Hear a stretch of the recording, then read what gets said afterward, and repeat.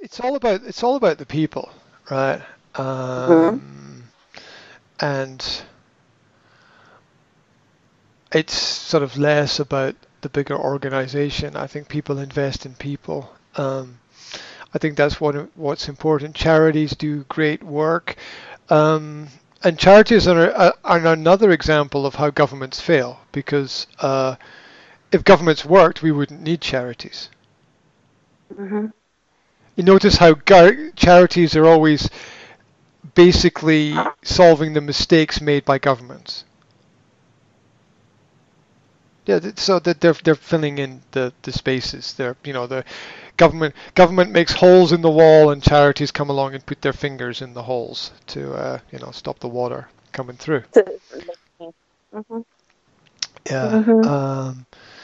So I mean, there's a large amount of evidence to suggest that vaccinating children produces cancer between the ages of 30 and 40. There's a large amount of evidence to support that. Um, and What kind of vaccination? Any uh, kind? yeah, any kind of, well, okay, so there are different kinds of vaccinations. Hmm. Uh, Hmm. let me give you the differences between two. There's the vaccination you could get if you're going on holiday to a foreign country, right? As an adult. Yeah, you're going to be in a different environment with different food and different bacteria, and there's different diseases there. It might make some sense to get that vaccination because your body needs to be prepared for the different environment. So that's quite logical. Now, saying that, however, do you know what's in the vaccination? Right. So you cross your fingers and you hope that the pharmaceutical industry knows more than you know and that their interests are the same as your interests. Of course, the word pharma means poison, but that's just a mistake, I suppose. Right. So um, look at the history of the word. Look at the etymology of what it means. Now, that is Yeah. because that's because there's often a little bit of the poison in the cure. There's often a little bit of the poison in the cure. Yeah, and there's a lot of historical reasons for that. Kings in history were given poisons from birth because there So was they would be resilient to it. yeah, so that they would be immune to being poisoned as adults. Yeah. Yep. Yep. It makes some kind of sense if you are from that world with those people. So the other kind of vaccinations are vaccinations given to children before the age of 2. Now, before the age of 2, a child's immune system hasn't developed. The baby No. doesn't have an immune system, and the vaccinations contain elements of viruses. And so you're basically bypassing the body's natural immune system and injecting directly into the child chemicals that affect the child's development. From my study and my work on this subject, and I produced a book on this about 10 years ago. I didn't publish the book, but I produced a book on it. And uh, I studied interviews with top doctors worldwide, and across the board, they all said, don't do it. Mm. Because, because the negatives are greater than the positives. Mm. Yeah, well, if you look, no, seriously, the World Health Organization produced a report last week, which said that the vaccination programs in Africa had failed because they created the diseases. Oh.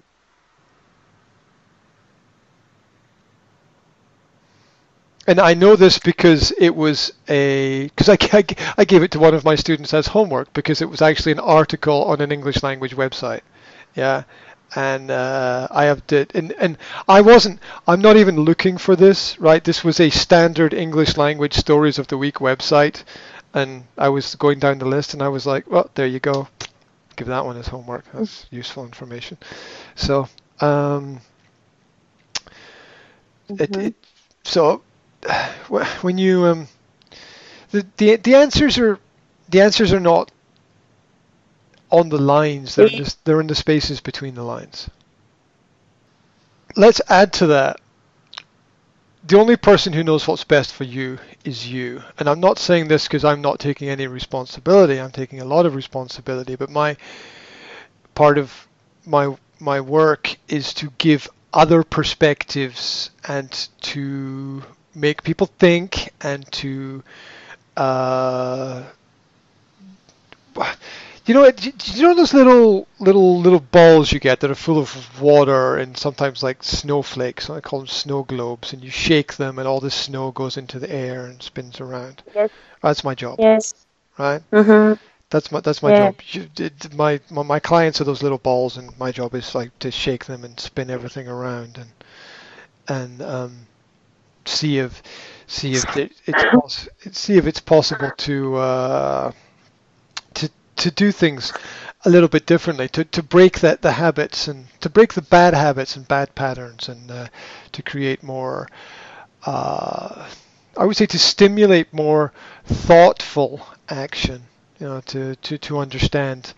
What I wrote about, topic for today, fallacies and bias, which are we all make mistakes in our thinking, and we can have better quality in our lives if we realize those mistakes as those mistakes happen.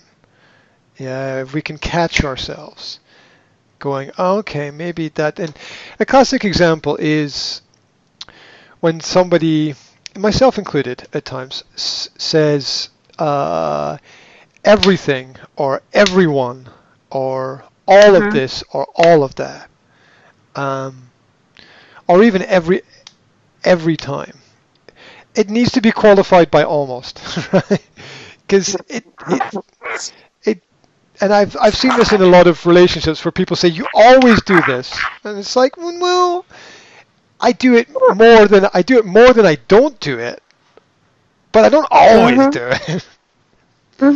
Right? You always say that, and like, no, I say it more often than I don't say it, and it resonates with you when I say it because it strikes a chord or is frustrating or something, right?